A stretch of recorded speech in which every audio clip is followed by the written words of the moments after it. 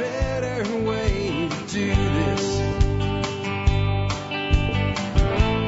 Let me show you a better way. You don't have to be. Hi, folks. This is Jack Spirko with another edition of the Survival Podcast. As always, one man's view of the changing world, the changing times, and the things we can all do to live a better life if times get tough or even if they don't. Today is October 26, 2020. This is episode 2760 of the Survival Podcast. It's a Monday. We're going to do something we haven't done in a while, and we generally do not do on Mondays. We're going to do a listener call show, and I'm going to try to start doing more of these again.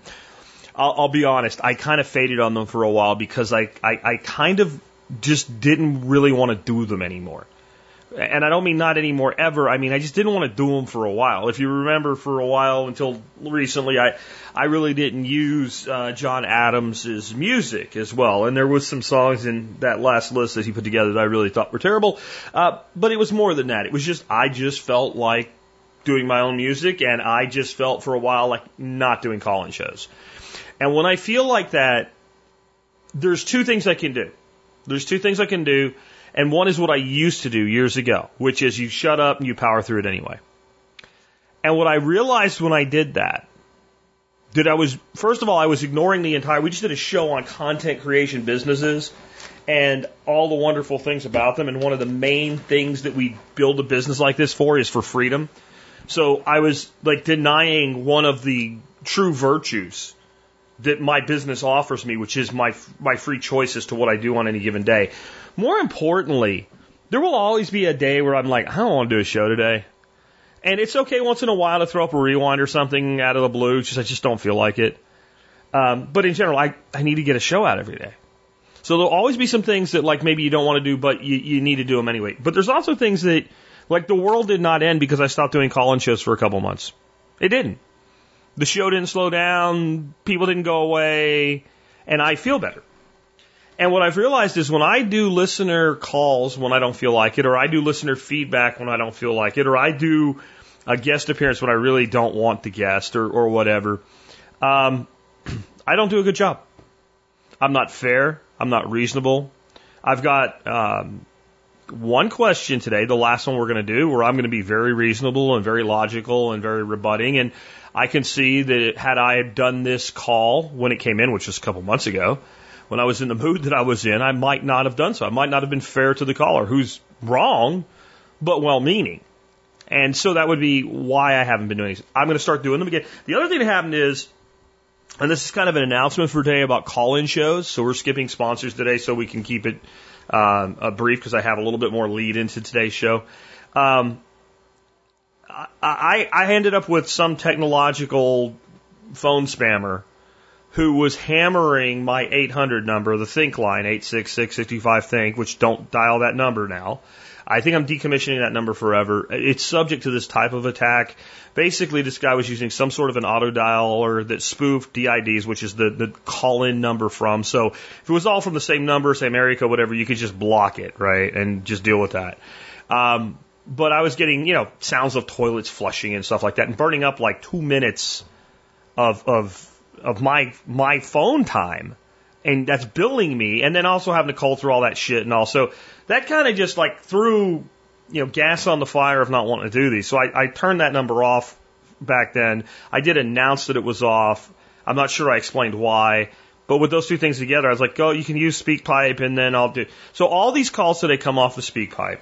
Going forward, the 800 number that we use, the Think line, is really kind of outdated technology.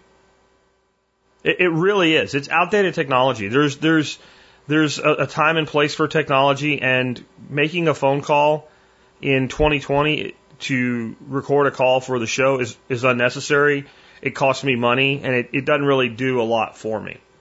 So I'm going 100% to the SpeakPipe now. In all the listener call shows going forward, there'll be a link there.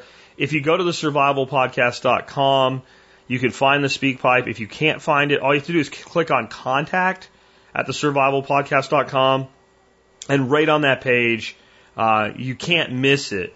You will see the SpeakPipe. And if you're on your mobile device, like your phone, like that you would use to make this call, All you have to do is hit a button and record, and you enter your email address if you want to and your name, so I know who it's coming from, and then you record your call. And then I can't miss it, I can't lose it, it can't go anywhere. I do want to say something, though. I had a couple of calls today. One is actually going to be on the air, and one isn't because it didn't fit that way. There were more of personal contact calls, like you want something from me. Even though I'm going to go back to using this a lot more and doing at least one call-in show a week now for throughout the rest of this year, definitely. And these are all that was the other thing too, man. I was getting some calls that were just like, man, I really can't help you. Every one of these calls was fantastic. Maybe I just needed a break. I don't know. But if you want information from me, or you want to ask me a question that's more of a, Bill to Jack question, and Jack's going to answer Bill, this is not the way to do it. This is not the way to do it, because I may not hear it for a month. Even if I'm regularly using it, I have a backlog to work through now. I don't listen to these as they come in. I never have. The other thing this is unrelated but related. I answered somebody with a question like this today with a DM off Twitter. I barely use Twitter anymore. I've gone to Facebook and MeWe as my main social media outlets, but even when I did, that's the kind of thing I often do not see. If you want to get in touch with me directly for the show or otherwise, email me. That I will see. If you put TSPC, like it's a word, in the subject line, even if I miss it initially, within a couple days, I'll go into the spam box and filter it all out, and I'll see it.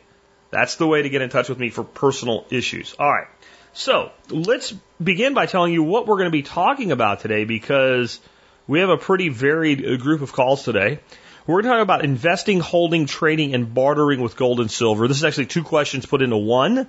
I'll play both callers back to back, and I'll give you an answer. And the question he's asking is not the question he thinks he's asking. It'll make sense when I do it.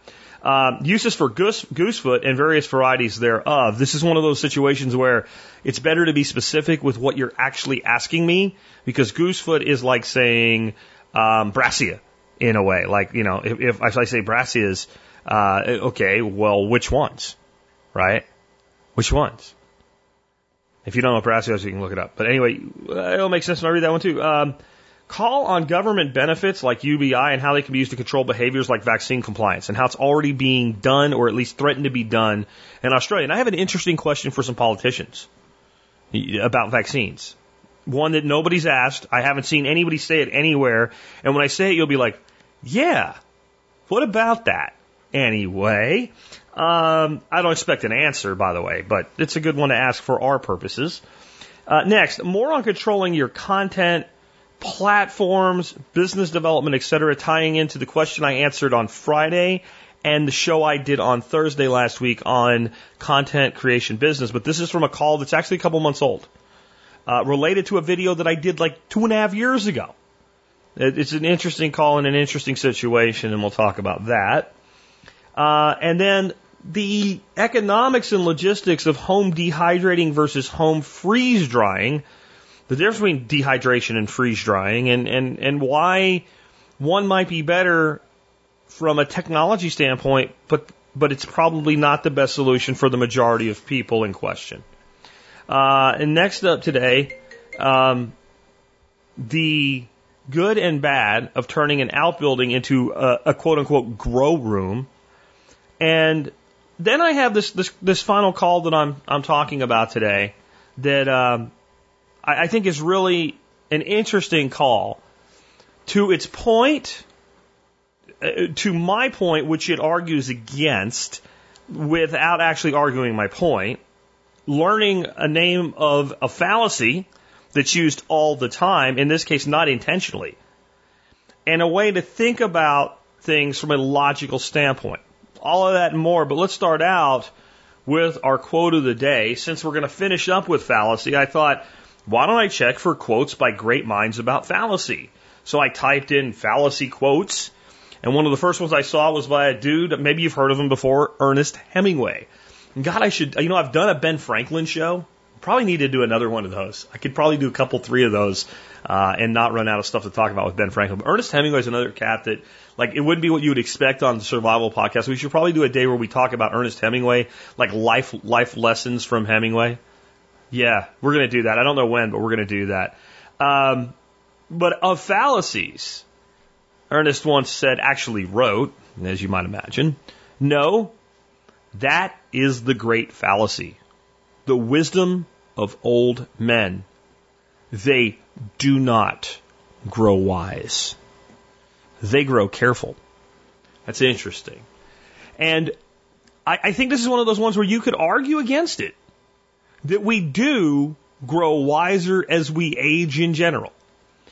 And the reason that we become more careful is because we become more wise. It can be both. It can be both, but what does the preponderance for the average say? I think Hemingway is right here in general. That as we get older, we do become more careful. We do become more cautious. We wait a little bit longer before we act. And whether that is through the acquisition of knowledge or the application of wisdom, I guess is debatable. But sometimes I don't think it has anything to do with that. And we can apparently become more wise even if we don't. Either we're using a greater expression of our wisdom, or patience is compensating for our stupidity. Because what I've noticed is people age, and I really hope it doesn't happen to me, but I imagine it certainly could.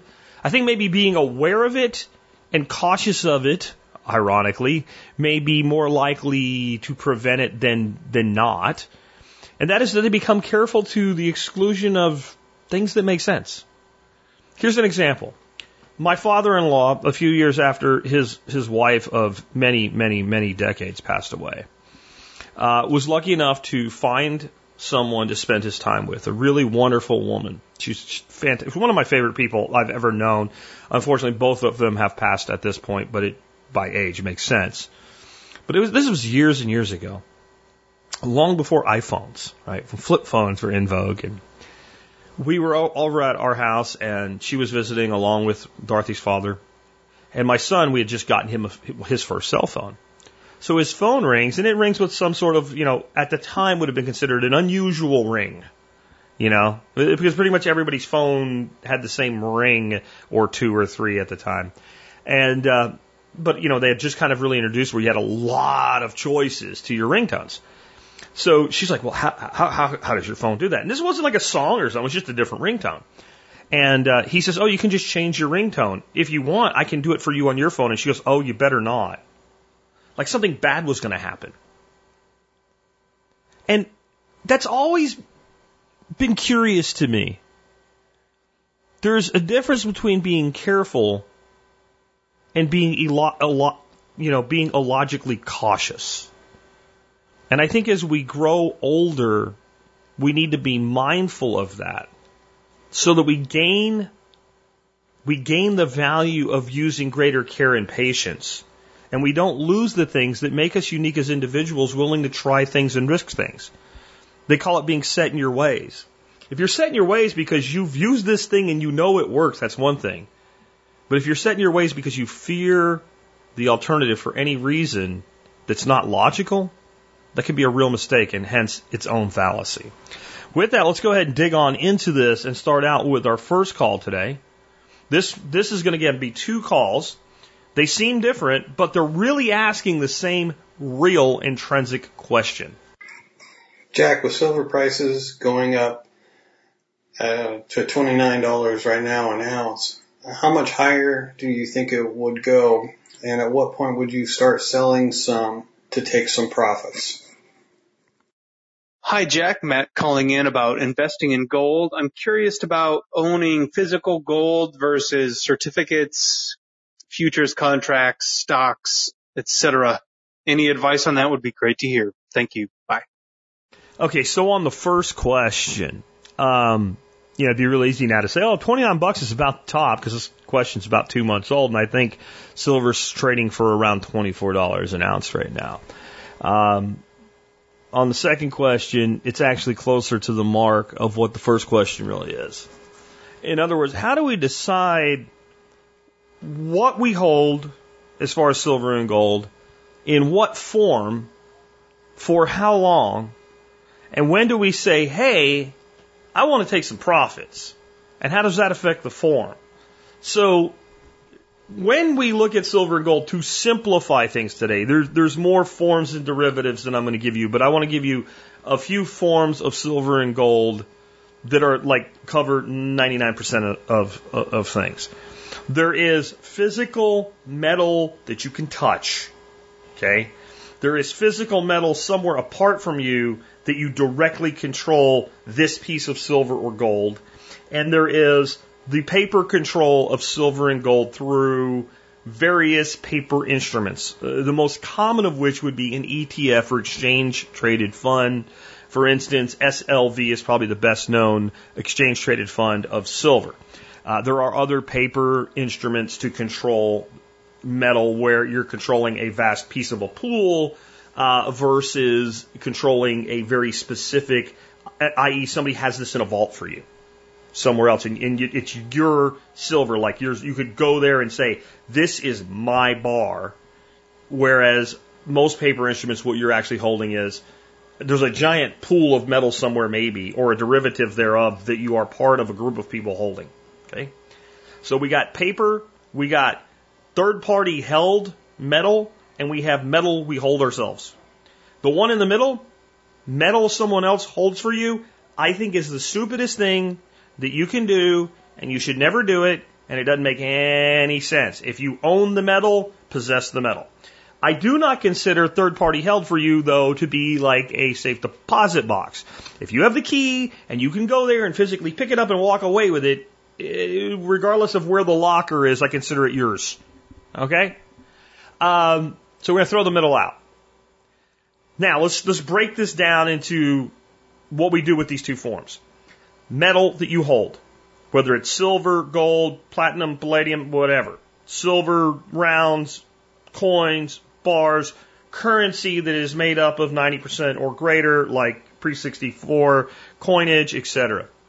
Okay, to me, this is long-term hold metal. It is designed as a hedge against inflation in the worst of times, where it can be directly used for barter. It is designed so that it can be simply, I'm getting older, I probably got a few years left at best, I want my son to have his part of his inheritance now, I don't want him to pay any taxes on it, and if I give it to him before I'm dead, there's all kinds of crap we have to do, and I just want to take and hand directly to my son or my grandson some level of my wealth that I've held for my whole life, and I don't want it to be anybody's business but ours. Here's a box of coins. That's one way that would be divested of. That gives you an idea of my timeline on this. Another way would be, let's say the price of silver's up really high, and you're thinking, you know what, I have a great amount of holdings in silver, and this would be a good time to maximize that holding because silver's up to $35 and most of the stuff I have like $14 in. If you go sell it, there's some loopholes, but they're not very big, where you cannot pay taxes, especially with silver eagles. Okay? But in general, you're creating a transaction if you go sell it at like a coin shop or something.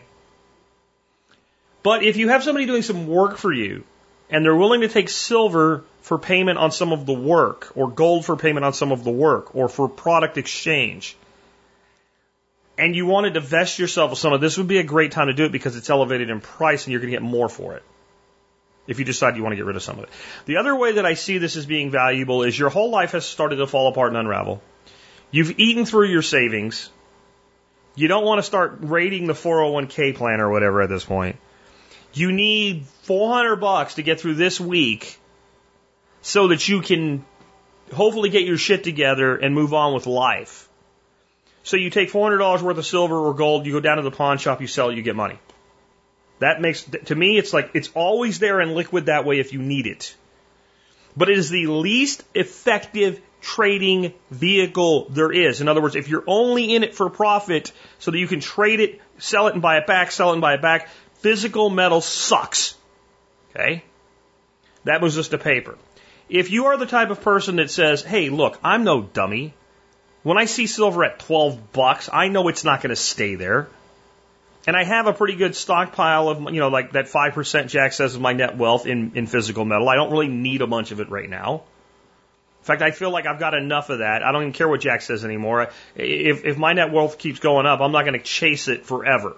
I've got enough of this heavy metal that I have to hide and take care of, and I don't want anymore. Okay. But I do understand that $12 for silver is stupid, and hence I think this is an opportunity to make money. This is where ETFs come in. And then your only decision at that point is, do I want to do this in a taxable or non-taxable trade, and do I have a choice? So if I have significant reserves inside an IRA, for instance, and I think that, okay, well, this particular security's made me enough money right now, maybe I'm going to sell some of it, harvest that profit, and buy silver while it's low. Then I'm going to use an ETF for that. Now, what about physical metal in an IRA? This is stupid, don't do it. That's it. That's my whole answer. This is stupid, don't do it. And here's why. We just started out with silver or gold being the most anonymous form of physical wealth you can hold. The most publicly disclosed thing you can have is a tax-deferred account like an IRA. You have nothing that could scream more to government that here is my shit than that. So you've destroyed the anonymity, so there is no point in the the trade-off of physical metal is it's physical metal. It's more complicated and more expensive to move and transact with than it is to use a paper instrument represented by silver or gold. But Jack, I think silver is way underpriced, and I have lots of money in my IRA, but I don't have lots of money that's free and clear outside of my IRA to buy physical metal with. Then buy an ETF. But when the zombies come in March, then it won't matter. Then it won't matter. Okay? You're talking about the one-off, 1 in a million chance that the whole global economic system is going to shut down. That's what physical metal is for, and it should not be physical metal in your IRA if that's your motivation. It doesn't belong in an IRA. Because when that shit happens, I don't care if it's physical metal. It's still wealth that you have that the government knows about, and they will tax all wealth in that situation. So that doesn't go there. Additionally, if you're sitting in IRAs, right, so you're sitting on silver and it's in metal form, and you want to trade it, there's a loss incurred relative to the trade ease and low cost commission on trading a paper instrument. So when you're sitting in your IRA and silver, you bought silver at like $14, and silver has gone up to like $35, and you don't believe the end of the world is nigh, and you don't believe it's going to keep going up. And by the way, when you're in a recession, there's limits on how much a commodity like silver can go up. So you're like, okay, this is like more than double my profits. And if I sell it, since it's in an IRA, I don't pay any tax on it. So I'm going to take my profits. And even if it only drops down to like, even if I have a plan like, oh, I don't want to be completely divested, so if it drops down to $28, I'm going to buy it back then, you're going to want to do that. If you've, signed up with Lear Capital for their online bullshit thing, scam thing that says it's really your metal, like that, it doesn't work that way. It's more expensive to trade it, and therefore more of your profits are lost, and the entire purpose of putting it in a tax-deferred annuity or a tax-exempt annuity, depending on what kind of IRA you have, and it should be Roth or you're wrong, then all of that has just been damaged for no reason. So you've now made the wealth exposed for no good reason. Does that all make sense? So physical metal, we never make it public that we have it. And anything that's going to be public and need to be traded, we go with an ETF or similar paper instrument. And I know people will scream and yell that that's wrong, but you will never come up, and I promise you, I challenge you to come up with a logical argument against it that will actually make sense if further analyzed. Because all the reasons you'll tell me not to invest in paper silver or paper gold, all right, will negate putting it in one of these instruments, like an IRA. And if it's not going to be in an IRA, it's better off in a box, in a safe, in the concrete foundation of your house. It's very simple. The only reason it's even complicated is because companies like Lear Capital look at this and go, there are hundreds of billions and trillions of dollars in retirement accounts. We'd like some of that money, so we'll come up with this idea that you can, that's why. And if they didn't put that out there, you would never have thought that was a good idea. Anyway, let's move on. Next up, we have a question on a plant family, asked as though it's a plant in individual stance. Here we go. Hey, Jack, this is Corey calling from Central Pennsylvania. First off, wanted to say thank you for having such a great show and keeping those of us that are locked indoors at home through this, I shouldn't say locked in, but stuck at home through the pandemic. Found your show, stumbled upon it a couple months ago, and I'm so glad I did. It's been amazing. So I am a avid listener every single day, and it helps me keep moving through the day and hits every point that I love between survivalism, gardening, firearms, and government issues. So again, thank you very much. I'm truly appreciative of everything you do. I got a question for you. Hopefully you can might have some different ideas. I'm a big user of goosefoot and always grow a lot of it every year. And what I've always done with it between using it as a green, just to steam or just pan fry up, and then also using the seed at the end of the year. Didn't know if you had any other ways to use it, any other suggestions between, eating it fresh, freezing it. I've tried drying it and used it in soups, as well as the seeds I use for about darn near everything. Didn't know if you had any other creative uses for it. So I appreciate anything you might be able to suggest if you do, and hopefully hear something on the show. If not, totally understand too. So again, thanks for everything, and have a good one. Well, first of all, thank you for your kind words about the show. And it's interesting as I've gone through these calls, how many new listeners that I've missed that I've picked up by not doing these shows. So while my reasoning behind not doing them is probably pretty damn solid, I'm going to say that I'm sorry that I missed you and several other people, at least one other, I think, that will be heard today. And thank you for giving the show an opportunity.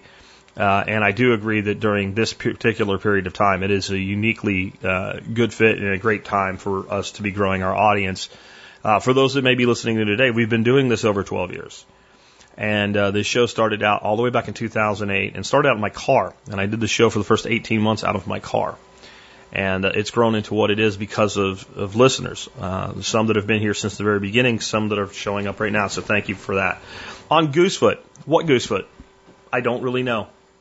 And I'm not being mean or facetious I'm being serious. I don't know. And this is a teachable moment for when you're asking questions. What are you talking about? And I know what goosefoot is. I grow goosefoot too. But which one? Goosefoot is a massive, massive, massive plant family.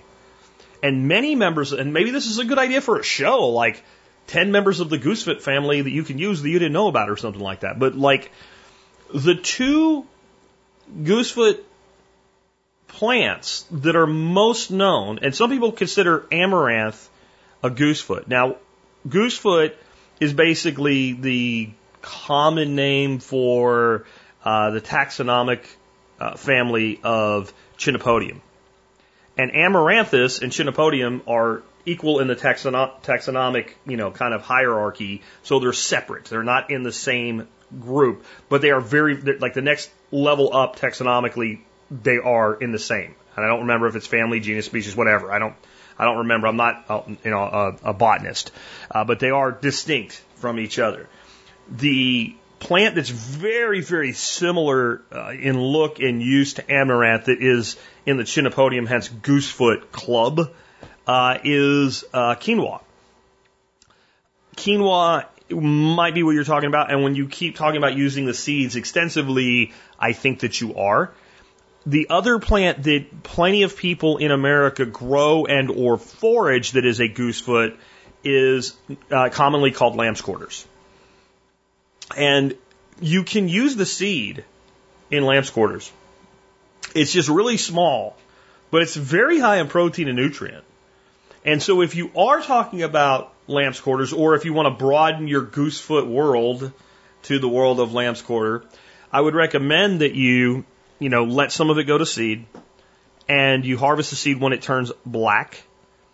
And the easiest way to harvest the seed is probably similar to what you're doing with quinoa, assuming that's what you're doing, is you basically get a 5-gallon bucket, cut the big seed heads off of it, and just start rubbing your hands through it. And then you're going to want to winnow it because there's going to be a lot of chaff and pollen and stuff like that along with it. And so the easiest way to do this on a lightly breezy day, take that bucket and just hold it up above the bucket a couple feet and just slowly let it filter back through your hands and keep doing that. And it doesn't have to be perfect because it's not like wheat where any of that stuff that gets in there can be a real problem. Like you could just use it with all the chaff and it'd be okay.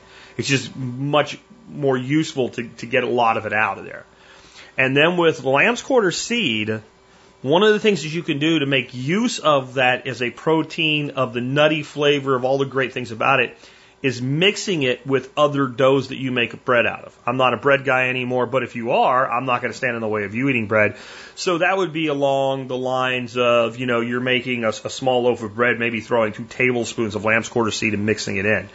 It gives it a wonderful nutty taste and a huge, compared to not doing it, massive protein kick. If you're a fan of bannock, which is basically, we always used to call it, when I was a kid, we used to call it hobo bread, but it's basically a dough that you mix up and you kind of like wrap it around a stick and cook it over a fire.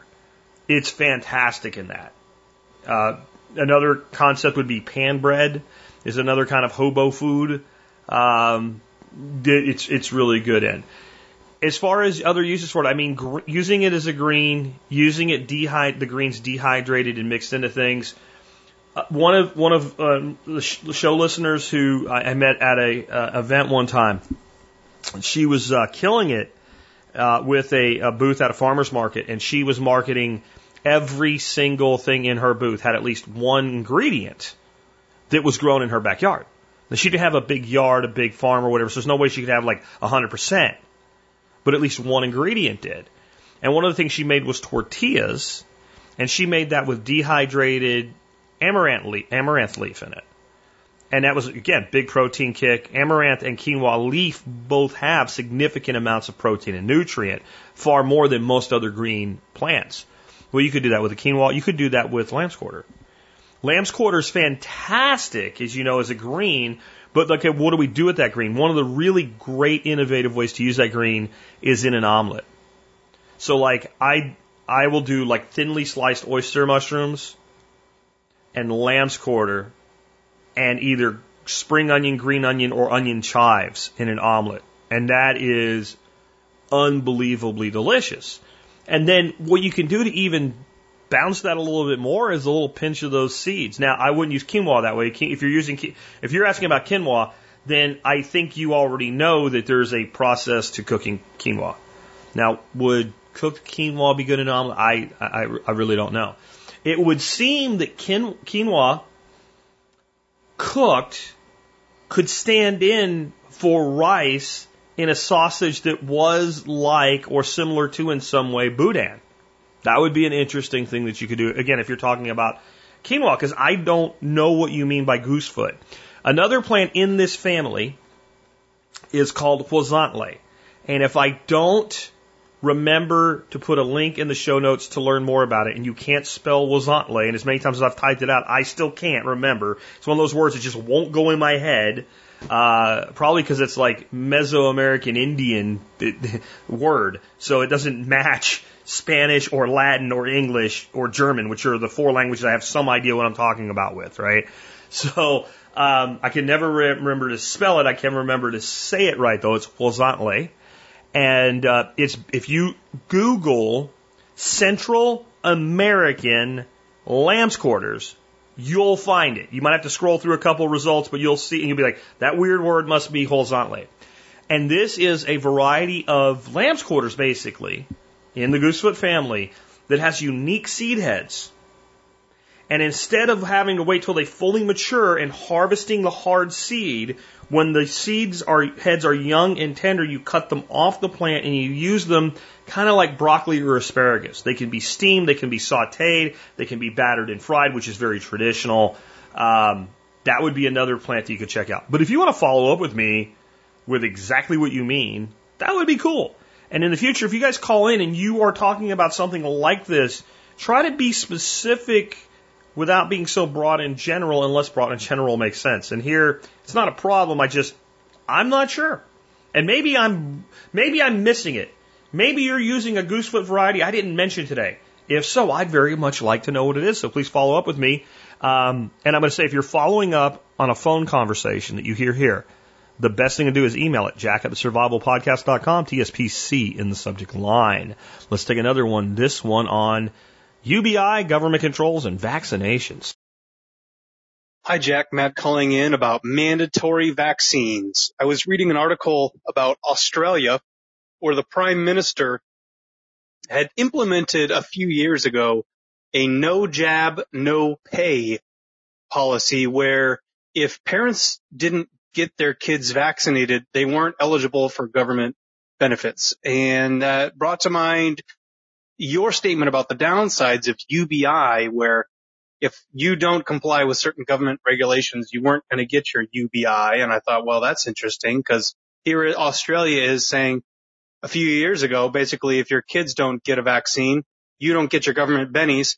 And it's not going to be too long before they say, well, if you don't get a vaccine, you're not given your government bennies. So messed up, but I thought you'd like to hear about it. All right, thanks. Bye.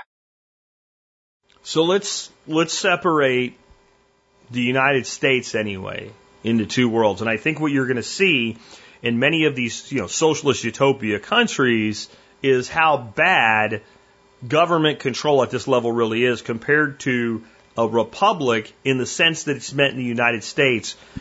Because you can have a republic that is nothing like the United States Republic. There's over 100 nations in the world that are constitutional republics. 100. The question within a republic to how valid the form of government isn't, we're not a democracy, we're a republic, because we are, again, a constitutional republic in the form of a representative democracy, or a representative democracy in the form of a constitutional republic. Take your pick, but we're both. We are a democracy. I know we're not a pure democracy, neither is Australia. That's a fallacy like the one we'll talk about in the end segment today, so we'll leave it alone. But one thing we have in this country, a lot of these calls for the federal government to mandate this and mandate, they don't have the constitutional authority. And I know you're going to say, but Jack, they do a lot of things they don't yet. I know. But it's many times to get it to work, it has to do something that's actually difficult to get done. The president can't issue an executive order requiring masks, for instance, or requiring vaccinations. If he did, it wouldn't stand up to the first court challenge. And politicians are stupid, but they're also smart, and they generally don't do things that will not hold up at all. There's a huge amount of autonomy, and different states have different restrictions within their state constitutions. And in some states, a governor can get away with that, and in some states, a governor can't. Or a governor can pull some shit like Greg Abbott did here in Texas, which is, well, I know I can't mandate masks, but I can do a mandate on businesses to require them in the name of public health. And I can find the business. And that's what was done here. And that's the blueprint we need to look at in the United States. And if we had, we had never had a pandemic in modern times like this, so there was no blueprint to look at as to what would happen.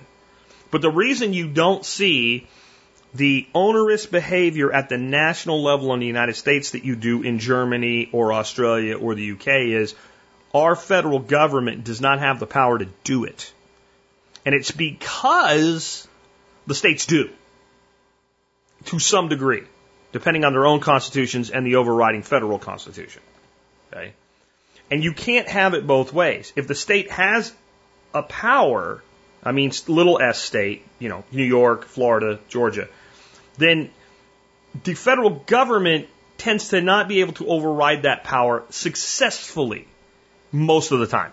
Right? I will leave you that out because I know you're going to want to argue technicalities and bullshit instead of like the fundamental reality of what's going on here. And it's a very small segment of you guys, but I know who you are. So exactly what it would look like, there was no way to really know because we didn't dealt with it since like 1918. And the government today and the government in 1918 are drastically different governments in this country. But when it comes to vaccines, we have a very clear blueprint for when government feels a vaccination is necessary for the health and safety and welfare of the American people as to how they quote unquote mandate it. And right now, we don't have UBI. So what they tend to do is they mandate it through administrative bullshit at varying levels. They'll say, for your child to attend school, they have to be vaccinated. There's loopholes and ways to get out of it. They don't care that you get out of it. They care that the vast majority comply. They're shooting for a number of 70% compliance. Because they trust the scientists and trust the expert, and they believe if they hit that number, they're good. So as long as the opposition doesn't pull below that number, we're good. Mostly. So another way that they've, mandated, if you want to call it that, a huge number of people is through employment requirements. And the government will either strong arm or soft arm any given employment sector, and many times the employment sectors themselves only need a suggestion. They don't even need a strong or soft arm bend. So schools would be one example. Well, not only do your children have to get vaccinated, but pretty much the school districts mandate all employees. You want to be employed here, you got to get a vaccination. Healthcare workers, almost, the lion's share, as I say, almost the supermajority must be vaccinated in order to have their jobs. Even little bitty doctor's offices with 2 nurses and 1 MA and 1 physician. That doctor that runs that practice will require his staff to be vaccinated. Most of the time. Not all the time, but most of the time. So you've got that, and that's a precedent. And there's all types of state employment that they'll do that. A mechanic that works on the buses for the city, they'll say he has to be vaccinated, he can't have his job. At that point, you have millions upon millions upon millions of people that are fundamentally mandated. 55 million school children, right? There's 330 million people in the country, and that's just the kids. Then you have a certain amount of people that will just go along and get along. So that's all the ways that they'll do it now, and then we'll add to it. Insurance companies will say, we're not paying for anything that could be possibly maybe related to COVID if you don't get a COVID vaccine. Oh, and your rates are going to be higher if you don't get a COVID vaccine. And if they're told by the courts, okay, you can't give people a higher rate because they're not vaccinated against COVID, and that could happen. The insurance companies will say, fine, we'll raise everybody's rates and we'll offer a discount, and then that will legally pass. Under the precedent that right now, if you don't smoke, you pay less for your health insurance or your life insurance. Life insurance companies may say, if you die of COVID and you don't get a COVID vaccine and you could have, we're not going to cover your death. Now, I don't know if you can do that with any existing policies, but they could start writing policies that way. Very difficult to tell them that they can't, as long as it's disclosed prior to purchase of the policy. And yes, long time ago, for a very brief period of time, I used to sell life insurance. It was licensed to do so, and I can't see where that wouldn't pass. So there's all these different ways that they can mandate without kicking your door in or making you do it. Travel, federally, would be almost impossible to tell somebody you can't travel without a vaccine in our country. There's nothing that stops Mexico from saying you have to have the COVID stamp on your passport to get into Mexico. Nothing in the world stops Mexico from doing that. Every nation has a right to control who comes into their nation from other nations. I don't know a single nation that's prohibited themselves that power. So Germany, the EU, whole of the EU, Australia, so if you want to travel internationally, there's always the potential that an international government would require it to allow you in. States. Can New York say you can't come to New York without a vaccine? They can. Will it hold up? I doubt it, but it could for a time while it works its way through the court system. I think that's such a slam dunk in our society today that it would be virtually impossible for it to remain in force, but it could be done. Now, let's flip it. The second the government begins to pay people money regularly, it has the ultimate control mechanism. If you think that anybody in your government is pro-UBI because they want to help people, you should go get an IQ test. And if you have an IQ over 85 and you still believe that, then you should sue the person who gave you the IQ test because their IQ test is misleading, to say the least. Like, if you take any logical look at this, The only reason government would want to pay everybody every month is to control behavior. The only reason.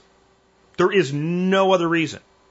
And any other reason you can come up with pales in comparison, even if they did mean it when they said it. Because everything that the government does is designed to control behavior. It really is. Every revenue stream that they put in place is designed to control behavior, and then the revenue is the byproduct that they use to additionally control behavior. Here would be an example, sin taxes. We don't want you to smoke, so we'll put a great big tax on cigarettes. I mean, that's the stated reason for it, that we think it's a bad thing for you to do, it's unhealthy for you, you really shouldn't do it, so we're going to put a cigarette tax in place, and then that will reduce the number of people to smoke. But then they have no problem with the amount of revenue that comes in and spending it to equally control behavior. And then again, looking at the template of history, if you give a government a power, it will use it, abuse it, and do so incompetently and with malice. So imagine the power you have once you have a society on a UBI. We will just turn you off. Now, if we add to it, I don't want to get too conspiratorial here, but this is just logical evaluation. If we add to it, what effectively will be called and act like a national cryptocurrency, or it's being called Fed coin. So what it will actually be is the antithesis of a true cryptocurrency, but it will have the power of a cryptocurrency, but it will be centralized and controlled by a central authority. And once you do that, and so the way you get that done is you say, okay, and this is what the Federal Reserve is already, this is all out there, that they say, well, we need to get money to people, and we need to do it quickly. Then we need to have this cryptocurrency, or this digital currency is what they'll call it, so we can immediately just deposit money in your account. Now, anybody that can deposit money in your account, especially when you're talking inside the banking system, can do what? Remove money from your account. And the federal government already has the authority to remove money from your account because they have the IRS. And the Federal Reserve, while a private entity, is a surrogate for the federal government.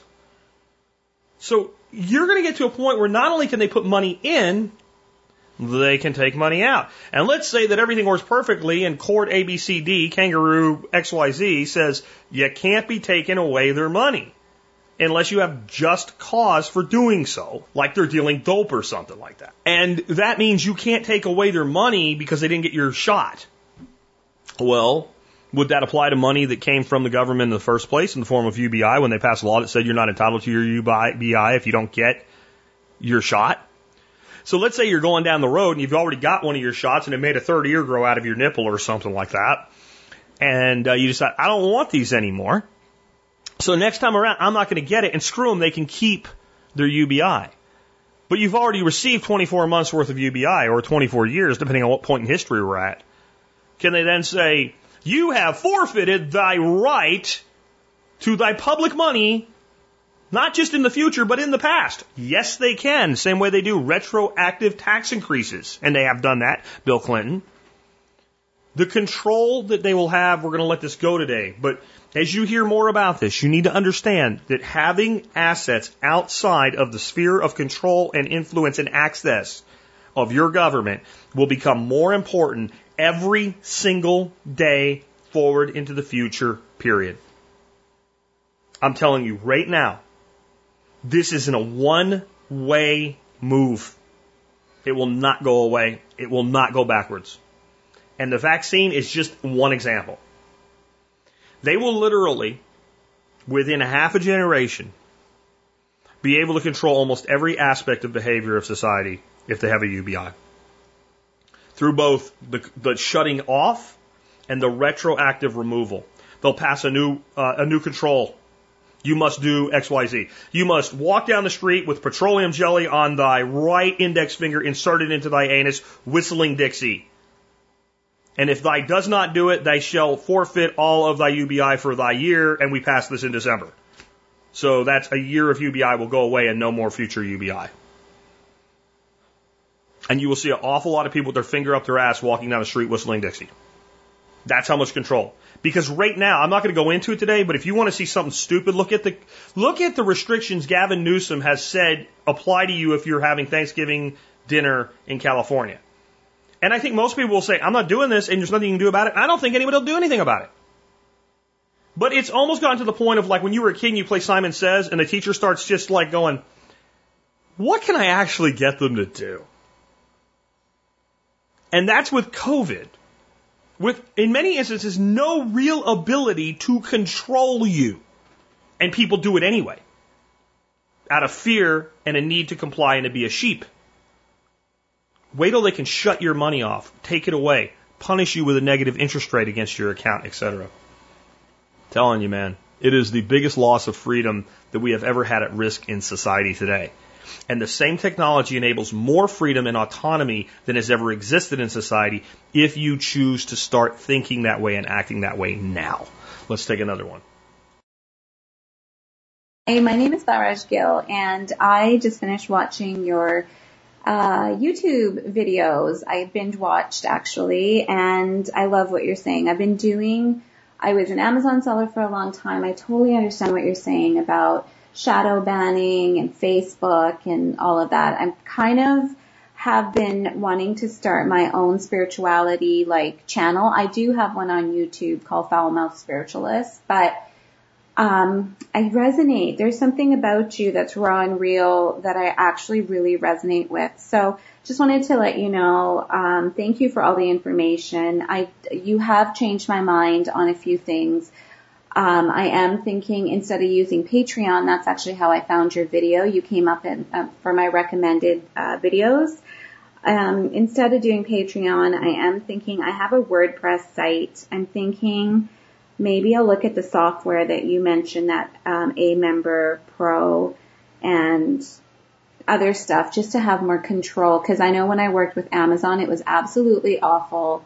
Even though I sold organic products, handmade products. I live in Canada and I only sold on Amazon Canada. It was so hard. They controlled everything that I could do. They would put bans on because we used all natural, if we used hemp oil, and it was just such an awful experience, even with Facebook. And my Instagram's been shadow banned as well. Anyways, I just really resonated with it. I don't know where this voice message is going to go to, but I wish I had an email or something just to kind of go into this a little bit more, because I understand what you're saying, but I'm still nervous because I haven't done any of the website. And I know I have used Stripe before, but I've just been kind of, I don't want to say a failure because every business is a success because you learn so much, but just kind of hard. It's disheartening when you put so much work into it and then you just feel like you're kicked down to the ground every single time. So I just wanted to kind of maybe have a conversation, or even via email. I know this is your time, but just to ask more about what it's like to just start your own platform. It must be powerful. That's all. Thank you so much. Bye. Okay, what I really like about this call, other than the tone here, because thank you for the kind words and for your willingness to really dig into my content, is the acknowledgement that Amazon is as much of a platform as something like YouTube is. I don't know if she meant to do that directly, but that's what you're saying. YouTube and Amazon are both platforms. And they're really need to be looked at that way, because then you understand what deplatforming means to you. Or the same type of situation with how much crap will you tolerate from a platform when you have enough vested in it that a significant proportion of your income is coming from it. Do you understand that? I guarantee you there are YouTubers right now that if they had seen the behavior that YouTube is committing 10 years ago, would have said, YouTube can shove their head up their own ass, I'm going to go do something else somewhere else. Or I will use them, but I will not let them get their hooks in me. But if you remember YouTube from 10 years ago, a lot of the behavior that's going on there today didn't happen. Even 5 years ago, it didn't happen. So if a person spends 4 or 5 years of their life building up an Amazon seller's business, or building up a YouTube platform-based business, just like UBI from the government, how much will they tolerate? And the answer in general, the bigger that number gets and the larger the percentage of that person's income it represents, all of it. All of it. I sell as an Amazon associate, an affiliate, right? So I make a commission on every Amazon item people buy through websites and pages that I run selling Amazon on it. Amazon has cut the commission on their last commission cut so low that if I was starting a business today, I wouldn't even touch it. I wouldn't even bother. I have enough invested in it, and I have enough of the work already done, and I've made enough money on it in the past that it would be stupid for me to turn that faucet off. Now, I want to be clear. This isn't about an anger issue here. All right? This isn't like, so Facebook, screw those guys, I'm going home. Right? That's an anger issue. And it's a ethics issue. Mathematically, if Amazon does this again, it will mathematically make sense for me to put my effort somewhere else, even with, the sunken cost fallacy component attached to it. It will be like, it's not, so if they go from a 3% base commission to 2%, that's where I have to start going, maybe I just leave all the reviews up and what comes, like I do with AdSense. I have websites you've never seen, you probably never will, that are 15 years old, that have AdSense on them. And, once in a while I pull them up and go, okay, the cost to maintain this to me is, and the revenue from it is, it's worth leaving there. It's free money. I don't touch it, I don't look at it, whatever, it's free money. And that would be where I would go next. And you got to understand that that's how all these platforms can end up for you. So what I hear in this call that concerns me really seems to be a belief that doing things the way I teach is harder than it is. Like building your own platform must be really powerful and amazing. It's actually really, really simple. You have a WordPress blog, you're there. With, plugins like WooCommerce, you can sell your products directly. Now, let me say something about the herbal industry, specifically any product that goes inside the human body. It does not make all the problems with the Food and Drug Administration go away. And it is an incredibly restrictive and regulated market. And it is a difficult market to be in, but it can be very, very lucrative. So that's too complicated to get in today. But with anything else that you do, like there is no way in the world I would do Patreon. Patreon could call me up on the phone and say, Jack, tell you what, we will give you $2,500 a month just to set your Patreon back up. Because I did do it for a while to see, like, what's it all about? Does it work? Is it worth it? My answer was, no, it's not. They also started deplatforming people for things that they did 10 years ago. So that was like, okay, that's a scumbag thing on top of a practicality thing. But no, okay, if Patreon offered me $1 million and said I'm allowed to tell you that the only reason I'm endorsing them is because they gave me $1 million, I have a price. I would do that. Right? But like, from a practical standpoint, any reasonable amount of money, they couldn't pay me to use their service. Or specifically to recommend it. Why? You can look up A Member Pro, which is the software I use, and there's a bunch of other membership software suites for WordPress. The newer ones, including A Member's latest stuff that comes with WordPress plugins, you don't even have to be that smart or that technologically astute to use. I have like a manual install one. It's too complicated to convert over inside of WordPress now because it's so old. Right? I have the latest version of it, but it's outside in its own thing. That's why it looks kind of funky. Today, there's software that you can basically pay $9 a month for. And it just runs on your WordPress blog. And once you do that, it isn't about how powerful it is. It's about the fact that your business is direct. What I'm going to do this week, if you are a member of the MSB with an expired account, you can expect to get an email this week offering you a special sales price to come back. Why can I do that? Why can I do that? Because I have all of my members in there. And I'm sure I'll get one or two emails. You're such an asshole. You're against mass. That's why I'll never listen to you again. Delete my account. Okay, delete. Like I care, right? And that's the other power, right? So like if somebody complains to me about what I do with my platform, I don't care. Piss off. Go somewhere else. If somebody starts complaining to YouTube about you and you get enough complaints, they can decide you're not worth the problems. And let's say you're on YouTube and you have this huge membership, because now you don't need Patreon. YouTube has its own membership program for their producers. So you have all these people in there, and all of a sudden one day you realize that over the years lots of them left, but they probably still watch you. How do you get them back? Do a video and say, hey, come back.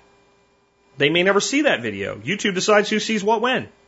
They just might not feel like it. But what if you could send them all an email? Hey, come on back. I'll make you a discount. Oh, that's right. You can't do a discount because you're in the YouTube platform. See how that works? All Patreon is a membership platform made to scale, and they take a piece for doing it. Like, you can do all of this stuff yourself, and you should. And if you're going to sell a product, sell it on your own website. If you're going to sell a product on Amazon, also sell it on your own website. Unless you're only going to do FBA, which is fulfilled by Amazon.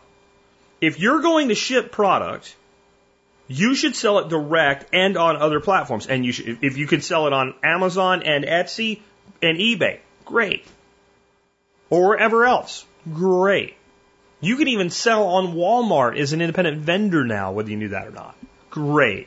Still sell it direct, still sell it yourself, and do everything you can that if you have a product shipped through a third party, like an FBA, to get that customer to engage with you directly. Register your product, register for a free thing, blah, blah, blah, blah, blah. Tell your story on our website, whatever. And develop, your database is your money.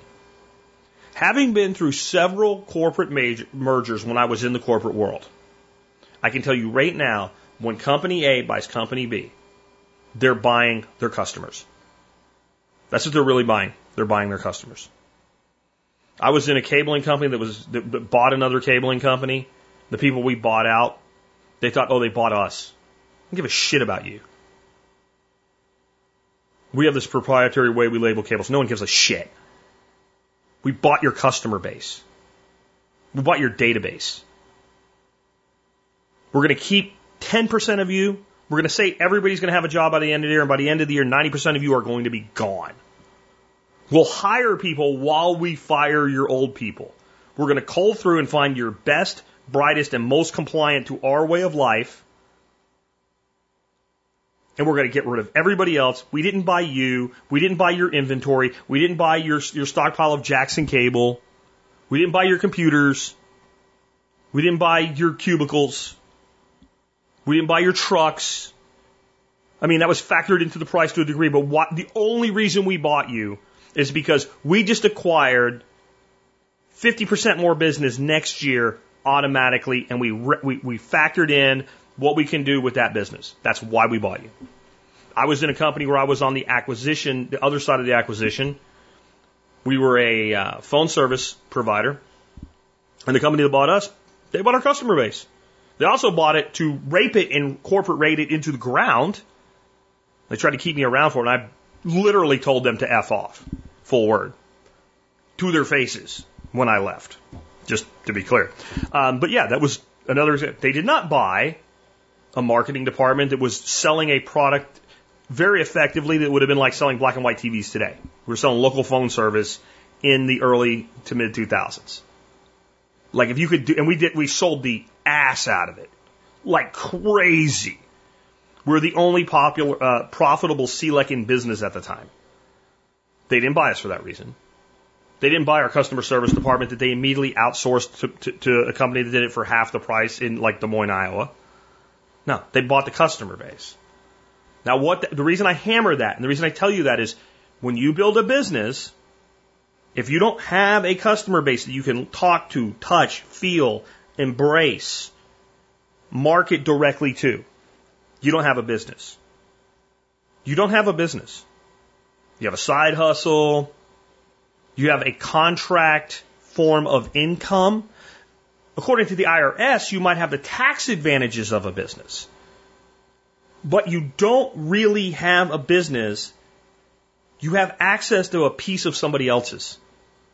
And that is night and day. And really think about it as you build and construct your revenue streams. Again, I'm not saying not to use these other income streams, but they need to be seen as either tertiary, like they're like additional incomes, or they are funnels that move people into your direct relationship. So if you can't move people to a direct relationship, then you need to be doing other things to get direct relationships. And you can start by, even if you're selling mostly on these third-party platforms, have your own website, ways that people can reach you online, sell, learn more about you, your own social media presence, etc. Let's take another one. This one on freeze-dried versus dehydrated food. Hey, Jack. This is Corey Smith, longtime listener. I'm just wondering with different options for food storage, if you've done any investigation or had any experience with freeze dryers versus standard dehydrators, air dehydrators. Buddy of mine has a freeze dryer and swears by it. However, he's the only one I know that has it, and wondering what your thoughts are on that, if you've ever covered anything for it. Again, thanks for everything for the show, and hope to hear from it. Thanks a lot. So it occurs to me that since I waited so long to do this show, I tried to put 7 calls in it. I usually do about 5. So it's going to be a longer show, and I had some long segments. So I'll try to do this one quick because I can, because I have covered it before, and I have looked into the numbers on it. Let's start out with the quality of the food storage methodology.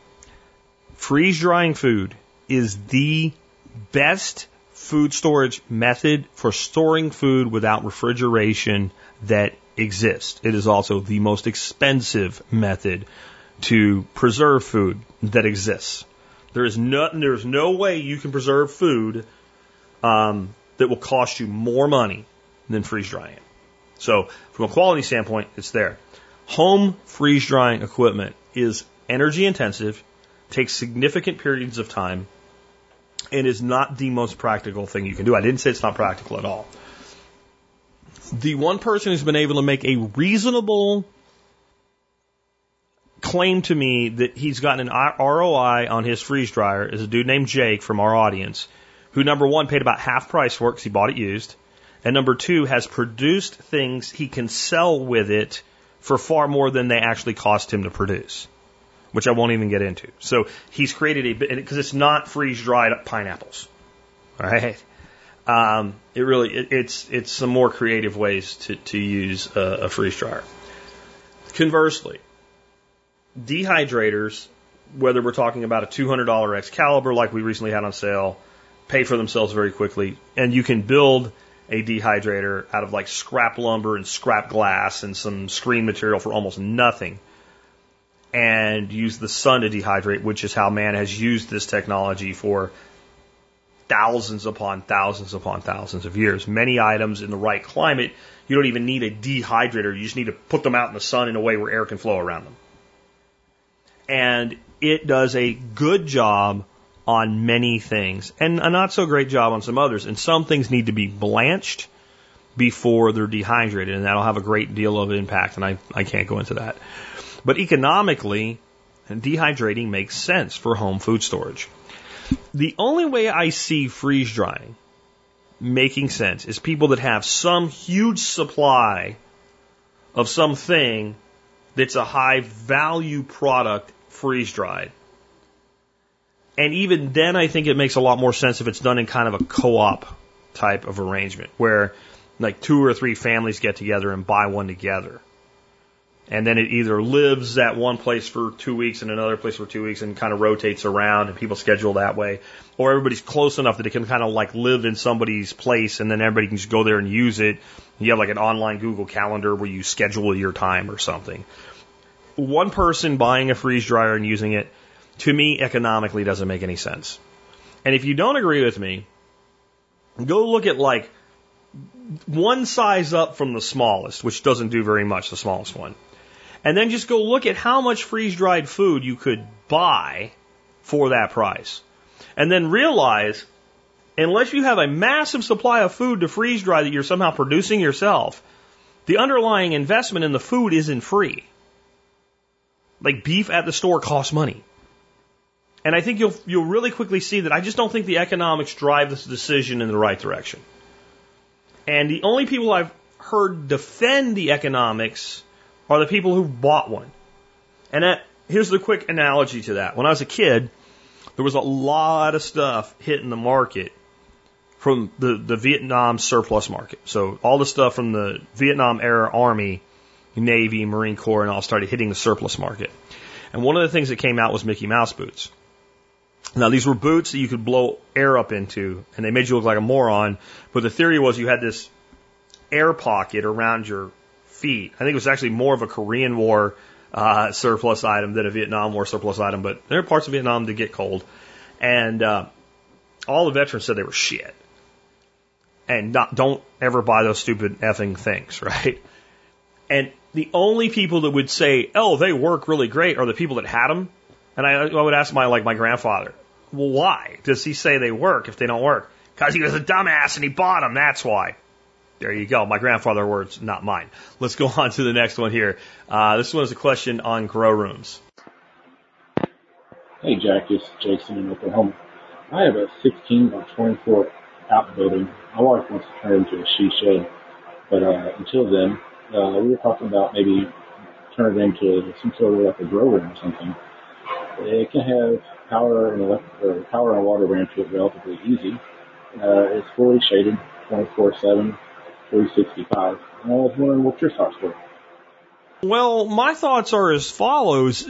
It's a 15 by 20 space. That's pretty big, right? I mean, that's a pretty big space, 300 square feet. And really turning it into a grow room where we're actually going to think about it from a standpoint of making modifications to the building, lighting, ventilation, etc., in-wall plumbing or something, could be quite expensive for something that's temporary. So I don't know that it makes a huge amount of sense. Since you're planning on turning it into a she shed, and I say, good for you, man. Yeah, I guess you have a great wife, instead of turning it into a man cave. Maybe you already have a man cave in the basement, and it's only fair that she gets the she shed or something like that. So my concern there is don't put too much money into it. My other concern is, what do you mean by grow room? Do you want to grow enough food for yourselves? Do you want to make money? What have you? Because I think you really need to look hard into what you would be doing. I think you're looking at some form of hydroponics in that situation. This most logically lends itself to microgreens. So let's talk about that. If we're going to grow microgreens for ourselves, one, 2 by 4 foot, baker's rack, running 3 shelves of grow trays can grow more food than you will ever use if you're growing the kind of food that makes sense to grow in that type of environment. People ask me a lot of times about like growing peppers or cucumbers or tomatoes or something like that hydroponically inside, and my response is, you can, but I won't. It doesn't make sense.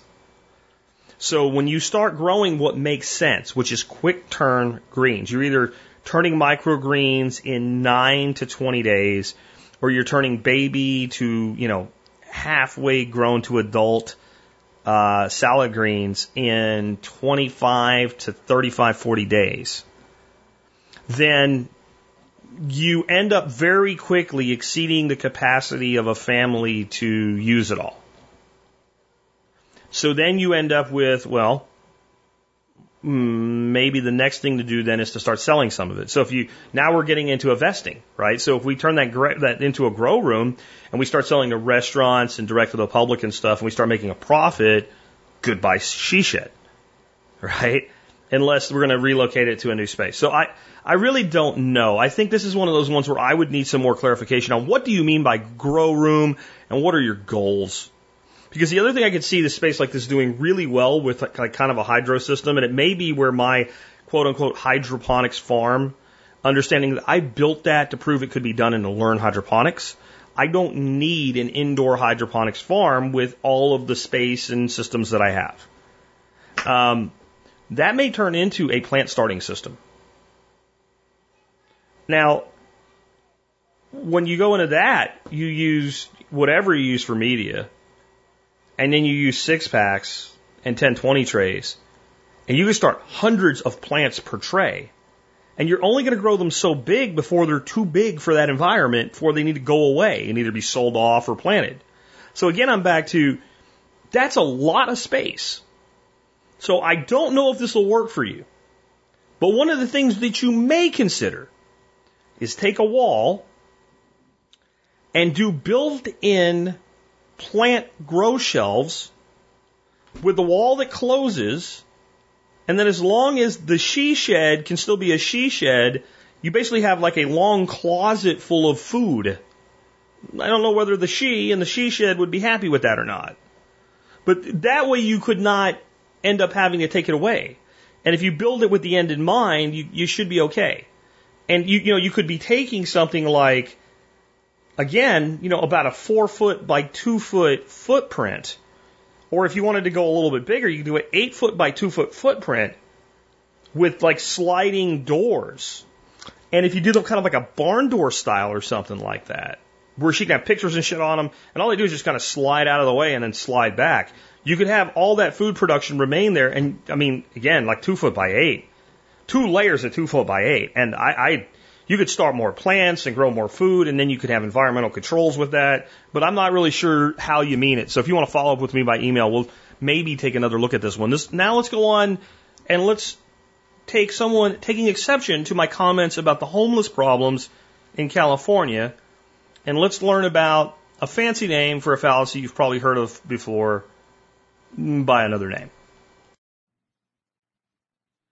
Hi, Jack. I'm a longtime listener and a big fan, but I feel obliged to point out a logical fallacy that you are perpetuating on your show. That is that the homeless situation is related to the location, as if the people at the location where the homeless problem exists are the cause of the problem. I'd like to point out that a lot of those disabled veterans migrating from Iowa and Tennessee, Texas, any other place, to San Francisco or places where they don't fry or freeze, are not being created by the socialist utopias that they are ending up in. They're going there simply because they don't die. You don't see a lot of homeless people hanging around Death Valley, and you don't see them up in Nome, Alaska, because they die there, they can't live. Blaming it on the location is really not contributing to the argument. We need to look at the government, the wars, the failed wars that have created the veterans, the drug laws that have created unemployable people with just a small possession thing on their record that can't get a job, the criminals that the banksters that crashed the real estate thing, the overpriced medical situation that has kicked people off or bankrupted families due to an illness. These are the real causes, and we need to get onto that and not start blaming the people who are simply failing to do much about it. That's a different issue. But if you want to talk about it honestly, you just can't attribute where they end up with where they came from. Thank you. Bye-bye. This is what is referred to as fallacy ignoratio elenchi, which is basically you have committed a logical fallacy which consists in apparently refuting an opponent while actually disproving something never asserted. I have never said that the reason there are lots of homeless people in California is because of socialist government. I have never said that California is responsible for the existence of the homeless population in California. And let's go to, you are making a valid point. You still are relying on asserted facts that are untrue. So your concept here, before we even get into what I'm saying and why I'm right, and I don't mean to say that arrogantly, I just am, and you're not arguing against any point I've ever made, because again, I've never claimed this.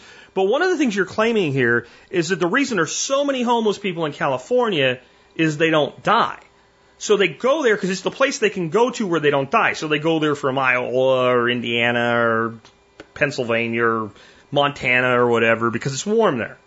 Okay, first of all, we have homeless all over the country. Now, I admit there will be less homeless people in Nome, Alaska, because they will not migrate to Nome, Alaska in general. And Nome, Alaska has a smaller population from which to draw a significant portion that will become homeless, because many of the homeless in California didn't migrate there. They were Californians who came on hard luck for whatever problem and became homeless. Some did, some didn't, but many came from the existing millions upon millions of people that are there. Do you want to know how I know this? We have plenty of homeless people in Texas. And we have climates in Texas that are almost identical to climates in California where you have these homeless problems. And there's homeless people there. The state of Florida and the state of California have climates that are almost identical. Why do you both think they're homes to Disneys? Right? They're the two states that have Disneys in the country. Why? The climate. There are plenty of homeless people in Florida. Per capita, there may be as many. Do you know what they're not doing? Do you know what doesn't happen in South Florida? You don't walk down the street, think, I'm going to go into the store, and right in front of the door, between you and going into the store where you want to do business, is a person taking a shit on the stoop of the store. And if somebody did take a shit in Florida out in the street like that, they would be arrested for public indecency and several other things. And if a shop owner in, let's say, Porterusa, Florida, took some sort of action to prevent a person from shitting on the street in front of their steps, they wouldn't be arrested and fined for interfering with the homeless person taking a shit. You also don't walk around Miami and see homeless people laying on the street with needles hanging out of their arms. This is the problem with these states. It's not that homeless people exist. It's that the behavior that they're permitted to have with no repercussions and no ability for the people that are being wronged to do anything about it. That is the only thing I have ever said about homeless people in California and homeless people in Washington State, Seattle, where they have the same problems and it gets a hell of a lot colder than it does in LA. So not only are you wrong in your claim that they only go there for that, you're arguing a point I never made. There are homeless people in New York. And guess what?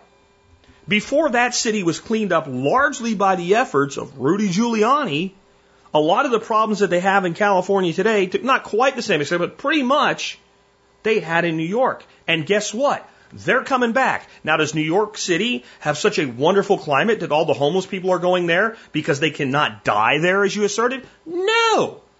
You don't think there's homeless people in Atlanta, Georgia? You don't think there's homeless people in New Orleans, Louisiana? I used to work at a building, I can't remember the name of the building, but MCI had a terminal on the 19th floor. It was directly across the street from the Superdome. And I used to look down off the rooftop at the homeless people living under the overpass right down there. So much so that when we were there at night, we were told, do not turn the lights on out on the deck because sometimes they shoot at the lights to see if they can hit them. So we had a crime problem on top of a homeless problem. We still didn't have people shitting in the streets. Right? Occasionally somebody would take a whiz down at the French Quarter up against a wall, but very quickly get arrested for it. And property owners had a right to defend their property. Your argument has nothing to do with me. It has nothing to do with anything I asserted. Your overriding contention that the actual problems that cause homelessness are largely by governments and entities that have done nothing to actually address the problem is mostly true. It's mostly true. There is a significant portion of the homeless population that are not veterans with PTSD, that are simply mentally defective people. There's a much bigger segment of them that it's not that they have bipolar disorder that's unmedicated. They're on drugs. And all of the programs designed to help them, many of which do exist, have one requirement. You can't come in here with your dope or high. And if you want our help, you got to get clean. And they don't want to. That's another. And then there's the people that are just trying to figure out how to get their life back together.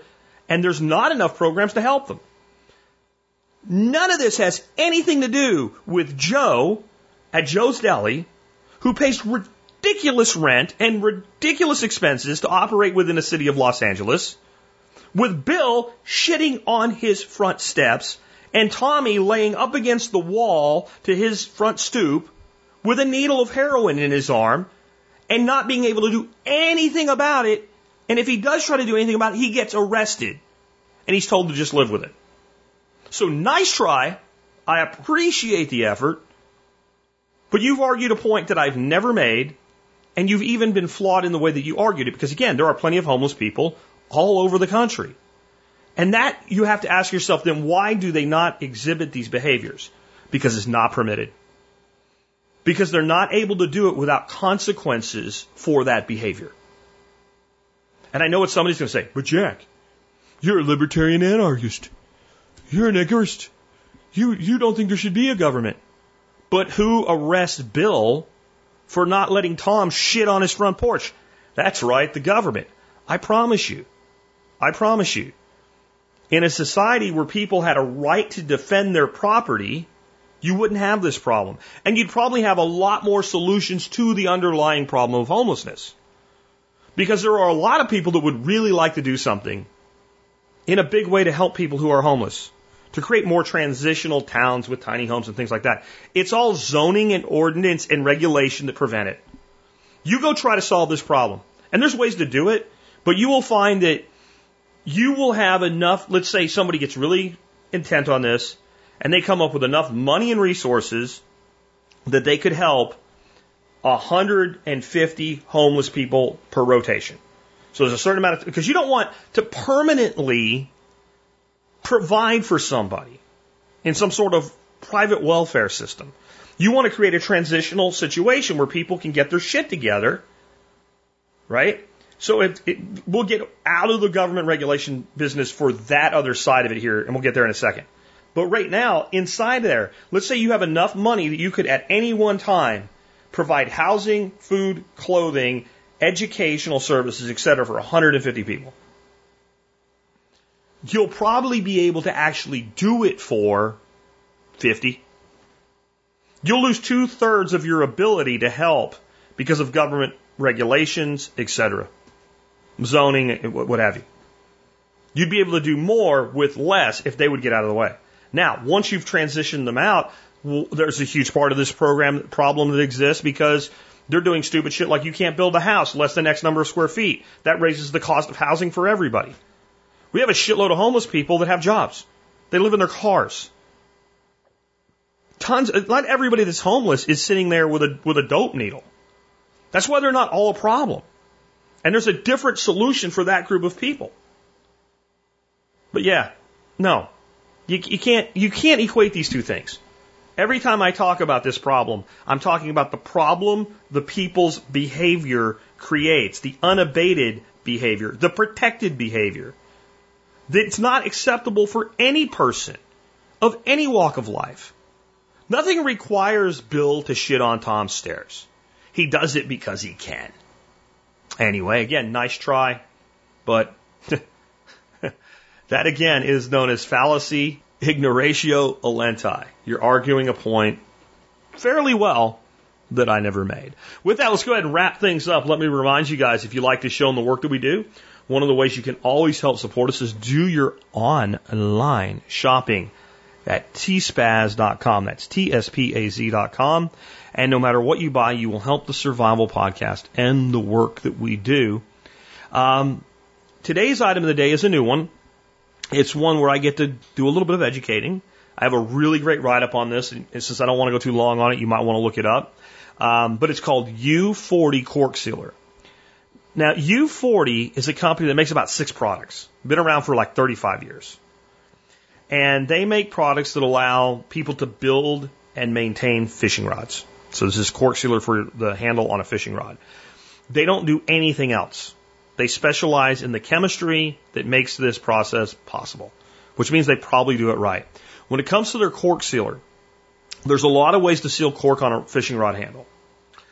And then like the cheapest way, and it will work, is polyurethane, right? Varnish, basically. You can paint that on a fishing rod handle, put 2 coats of it on there, let it dry, and that rod handle will last forever. It will also feel like plastic or glass, and it will lose everything that makes a cork rod handle worth having. It'll look like you didn't take the plastic wrapper off of it when you bought the rod, which kind of is what it's like, a chemical plastic wrapper. So I don't like that. The reason I buy cork rods in the first place, I like the way they look and the way they feel. The other option is you can use various other stains and things like that. And to me, none of them leave the cork, feel, and act like cork the way U40 does. It's $10 for 2 ounces. That sounds like a lot of money, but it's not. You put an incredibly thin coat, 1 coat on. You don't do 2 coats, because once it's sealed, if you put another coat on, it can't get in.